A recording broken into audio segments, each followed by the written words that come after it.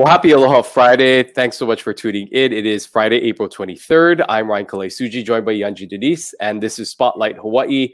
Of course, what we do on this through this program and platform is highlight and spotlight some of the issues and things that are making headlines in our community. And one thing that continues to cause a lot of discussion and is top of mind for many people is the vaccine and the vaccination process, Yanji.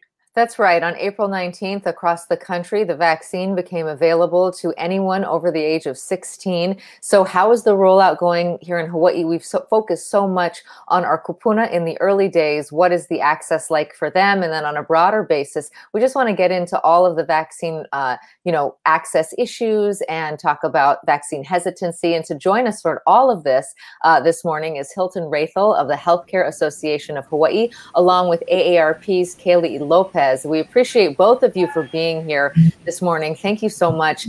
Hilton, I want to start with you. From your view, how is the rollout going? The rollout is going very, very well. Right now, we have over 1.1 million doses that have been administered across the state of Hawaii, which is very, very good. But we still have a long way to go. We need to get up to about 1.6 or 1.7 million doses before we get to that all-important herd immunity. So we've done well, but we need to continue going. And Kelly, for you focusing on our kupuna, where are we at right now? We know that they were, of course, included in that first round of people that were able to get the vaccine. But what is the focus now of the AARP in providing vaccines and helping to deliver that to our elderly in our community? Sure. I think for AARP and the state and many of our aging partners, the issue really is around those hard to reach kupuna. Many of those kupuna who have wanted to be vaccinated have. And so now it's reaching out to those who I kind of call it vaccine apathy, meaning they're interested in being vaccinated, but they're not into maybe making extra or taking extra steps to make that happen. So reaching out to those folks and urging them to get vaccinated as quickly as possible, I think is really the next phase. Yeah, and to follow up on that, Kaylee, how do we incentivize people to get vaccine? I know there's sort of two tracks here, right? There's vaccine apathy and then there's vaccine hesitancy. But let's talk about that first group, the vaccine apathy. How do we target those folks first?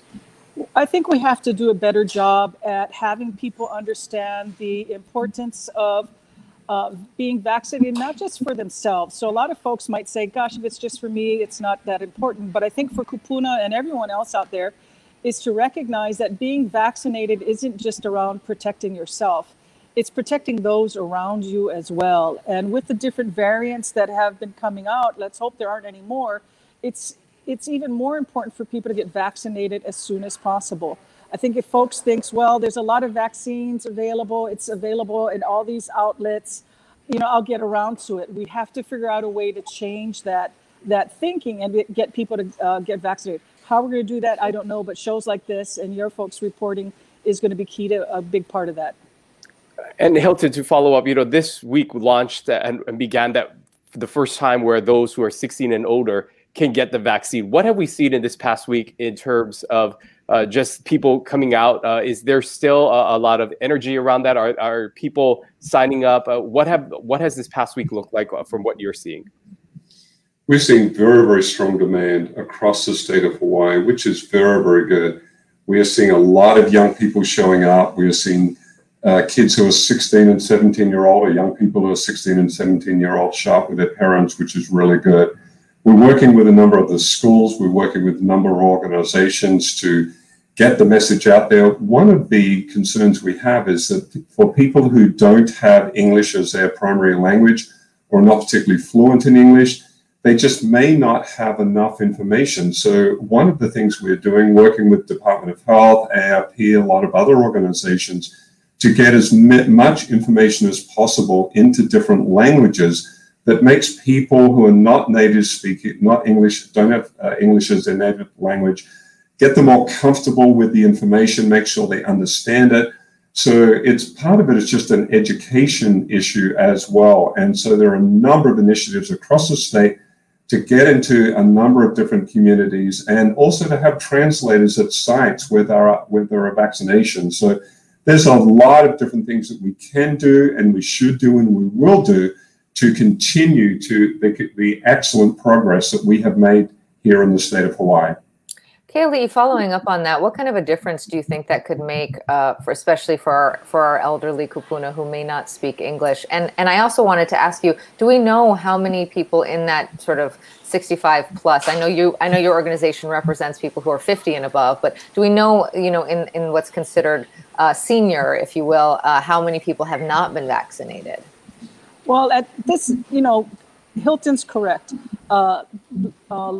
English language proficiency, we're seeing is a big issue across the board on getting people vaccinated who don't have English as their first language. And for kupuna, we're probably, Hilton might know this a little bit better, but we're probably at around 60% maybe. But again, those I think are still probably those who where English language isn't as an issue.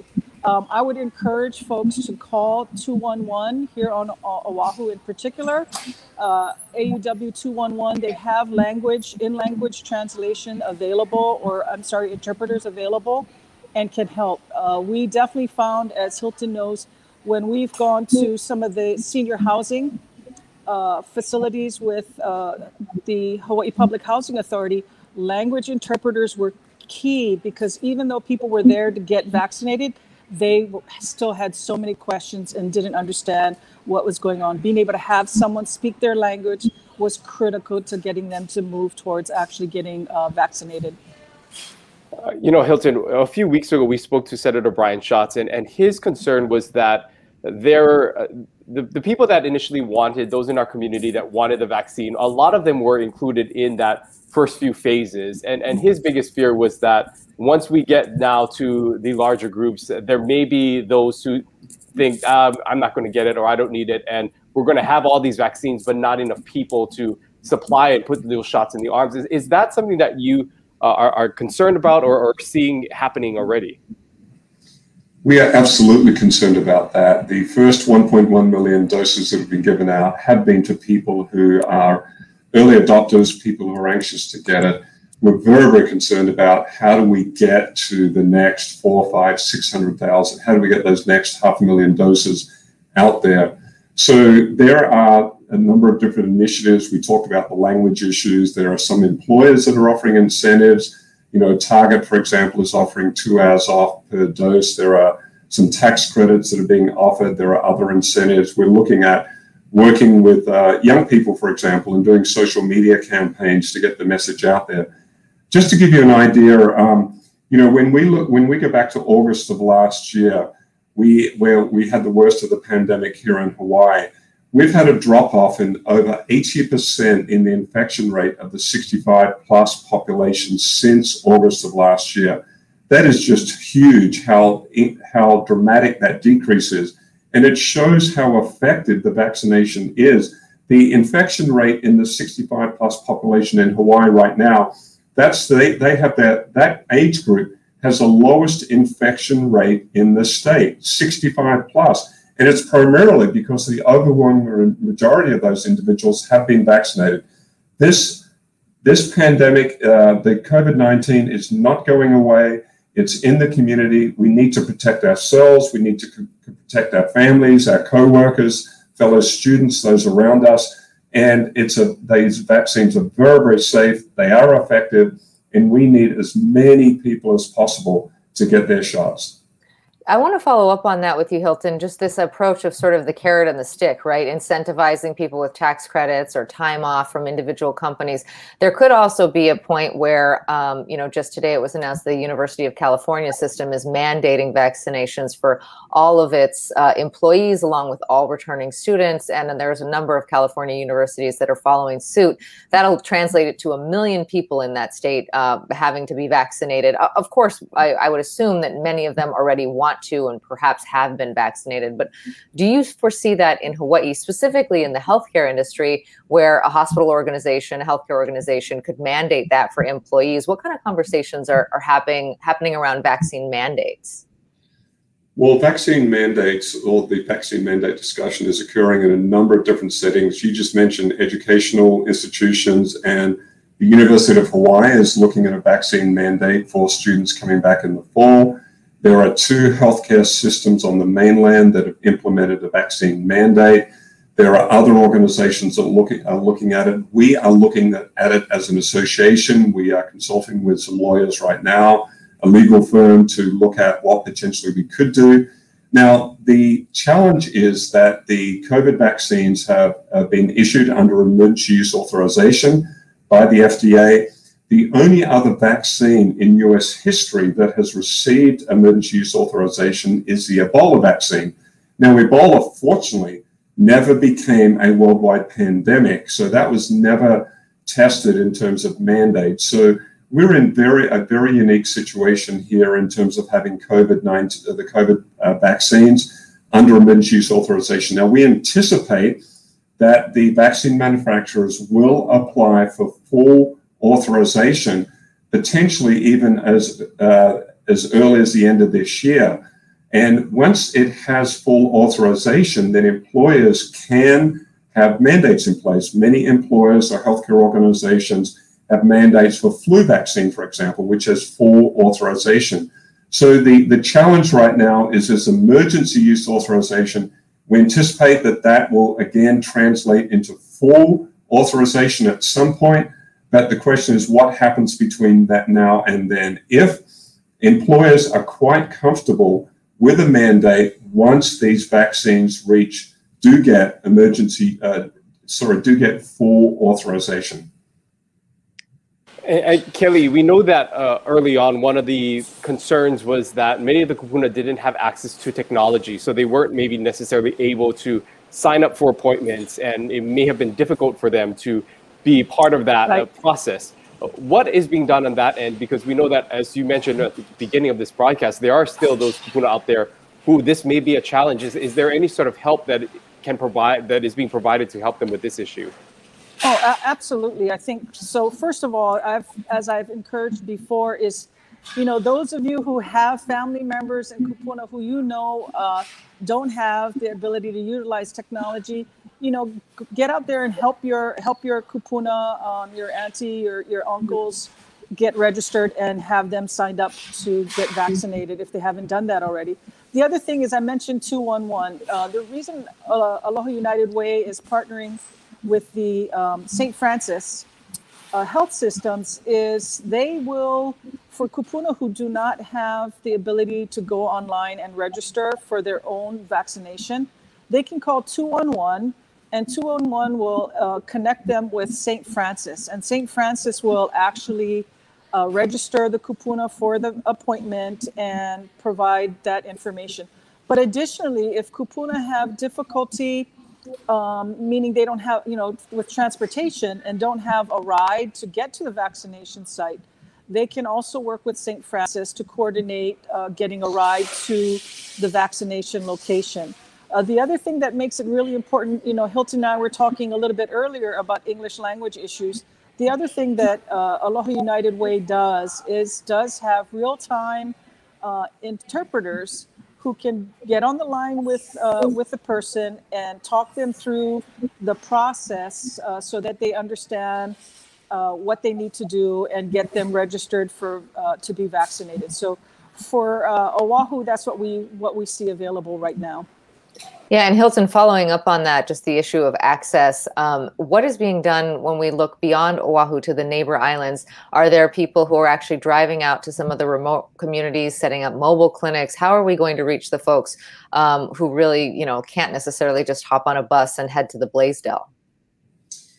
Well, one of the great things about this vaccination campaign is that some of the neighbor islands are actually doing better right now in terms of their vaccination rates than Oahu, which is very, very encouraging to see. We've been working very closely with the providers on the islands of Lanai and Molokai, and those two islands are doing very, very well and getting very close to herd immunity. Kauai's also doing well.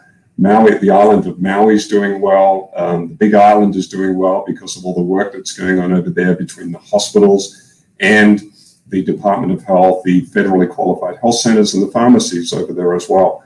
So, but in regard to getting out into rural communities or homebound individuals, there are a number of initiatives going on. There's a variety of organizations that are working together. The Department of Health is spending a lot of time on this. Department of Human Services is working on this. The community health centers are working on this. So there are a number of initiatives. Queens has some mobile clinics, for example, that are working on. So there's a number of initiatives to reach out to hard-to-reach populations to get some of these homebound individuals.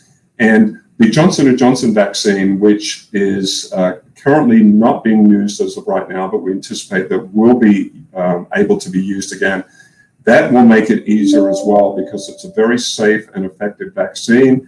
And having a single dose and only going into some of these communities or some of these homes once certainly makes the logistics easier in terms of getting people vaccinated. So we are, again, working on a number of different initiatives. Another thing that we're working on is some of the larger sites are also planning on having some days when appointments will not be needed. In other words, there will be appointments available on a walk-up basis. So for people, again, who have technology challenges or don't have the broadband access, they would just be able to walk up to one of these sites and get a shot. And so we're looking at all possible means to get as many people vaccinated as possible.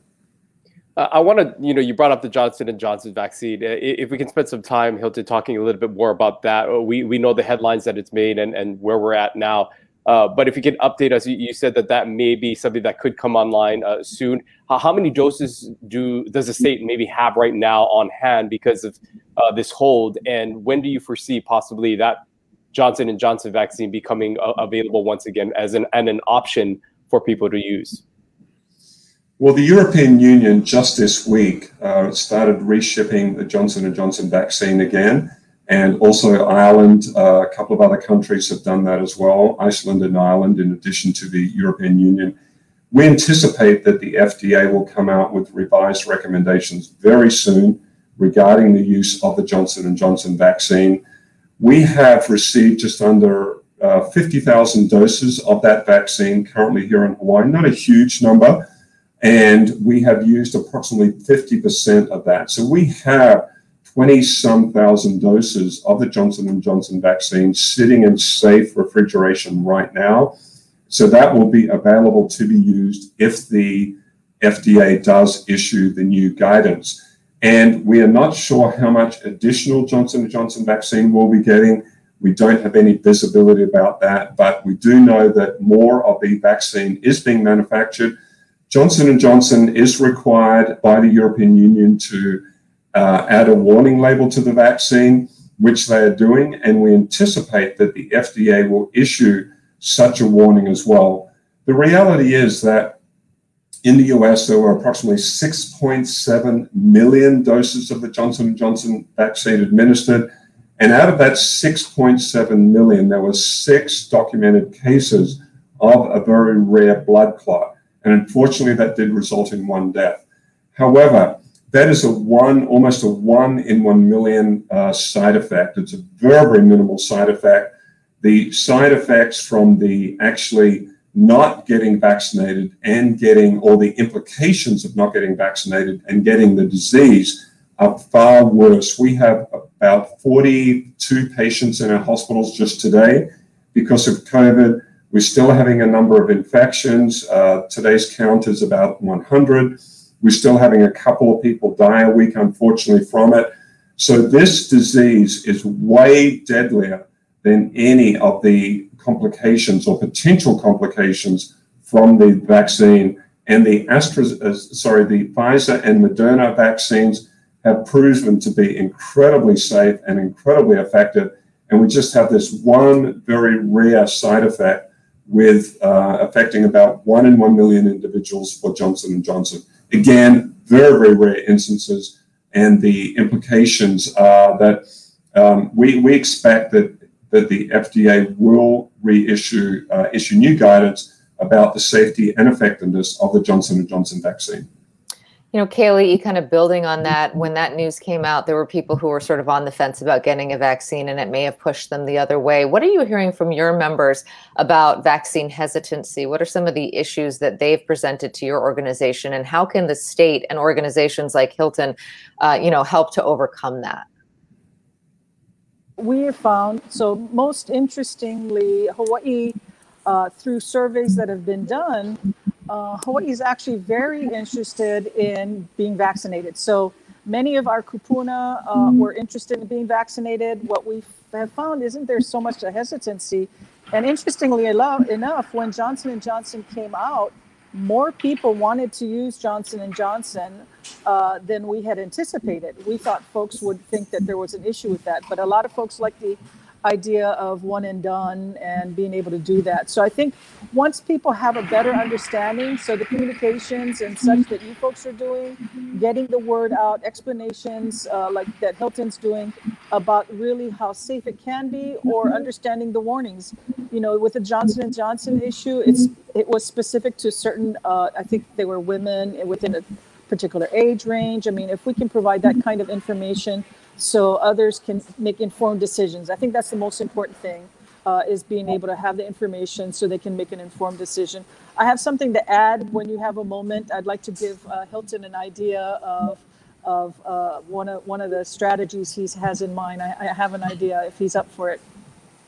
Yeah, go ahead. Use this idea. Well, no, I just love that Hilton had indicated that some of those mass vaccination sites would have days where people could just come in. I think what might be a great idea is to work with some of the language, different languages out there, and say, you know what, Tuesday is going to be our Ilocano and Tagalog day. And people can come by, and you have people who are there to help those folks when they come to get vaccinated. You know, another day for Korean, another day for, say, Vietnamese and Lao, or whatever it might be. And that might be another way to do that, so that folks feel like they can come to the sites and, no commitment. I know Hilton, well, it's no commitment, but it's just an idea, something to think about as it relates to the language issues. Yeah, brainstorming here on the conversation. We love it. Hilton, I want to ask you just about the overall hospital, just where we're at with a hospital's care. And you mentioned earlier that there were about 40 some cases here now, but we know that was an issue, obviously, when there was surges here in Hawaii and the hospitals becoming overwhelmed. What sort of adjustments and what have the associations and hospitals learned through this process to better prepare for, any potential surge in the future or anything else that comes this way? Well, while we've gone through this pandemic has had ebbs and flows. We got up to about 300 patients in our hospitals, COVID patients in our hospitals at the peak in August and September of last year. Right now, we're back down to 40, which is good. We would like the number to be even lower. We have learned a lot of things during the pandemic. It has taught us a lot about PPE, the need to have sufficient PPE available and accessible. And we've also learned a lot about staffing. One of the challenges we have here in Hawaii is sufficient workforce. We entered the pandemic with a shortage of healthcare workers in certain areas, and that was exacerbated during the pandemic. Now, we have approximately 3,000 acute care beds in the state of Hawaii, and on any given day, we use about 2,000 of those. So even at the peak of the pandemic, we had plenty of hospital capacity. The challenge was not having enough staff, and we had to bring in some staff from the mainland for a while. We're very fortunate that we got access to some federal funding through the state to be able to bring in staff to both our hospitals and our acute care facilities. It has been an incredible learning experience. Our hospitals have done incredibly well. Our other institutions have done incredibly well in terms of how they have dealt with the pandemic. And this has put us in very, very good stead. Now, we are hoping that we never have to face another pandemic. But if we do, there are a lot of lessons learned and lessons that we're putting into effect to better prepare for the future. We're almost out of time, so I want to give each of you an opportunity to share a final message with our viewers this morning. Kaylee, we'll start with you. Well, I think the most important thing is if you haven't gotten vaccinated and you're interested in getting vaccinated, get an appointment as soon as you can. It's important that everyone understand that getting vaccinated is a way that you help those around you. It's not just about yourself, but it's your family, the people you come in contact with. There's no need to wait till later. Stop procrastinating, get out there and get vaccinated. All right. And Hilton, any final words and thoughts that you may have this morning? Yeah, thank you. The US State Department made a statement earlier this week that 80% of the countries in the world are on their do not travel advisory. 80% of the countries in the world, the US government is recommending that people not travel to. That is staggering. It's because of COVID. It's because of this pandemic. We have done incredibly well here in the state, but we have more to do, and we can be a beacon of light to the rest of the country and the world in terms of how well we can get our population vaccinated. We have the lowest infection rate in the nation back to March 7 of last year for the duration of the pandemic. We have the lowest death rate in the country. We have so many things to be proud of, but we're not done yet. So if you've not had your shot, they are safe, they are effective. Go and get it. Thank you. Thank you so much, Hilton Raithel of Healthcare Association of Hawaii and Keali'i Lopez from AARP. We really appreciate your time this morning. Thank you. Mahalo. Thank you.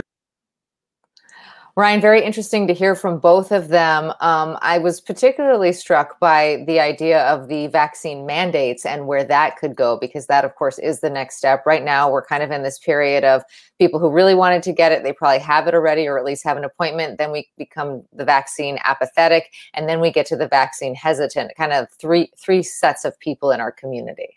Yeah, but it sounds like they are making every effort to reach all those different types of populations and providing a variety of options, including, as Hilton mentioned, a possible time where there won't be an appointment needed and you can sort of walk up just to these vaccination centers and get a vaccine upon just walking into an area. So we hope that this is a way where people will be able to have more access, because I think that's the broader issue, is just access and availability of this vaccine. And as we kind of move on through this process, that will become more available to people throughout the state.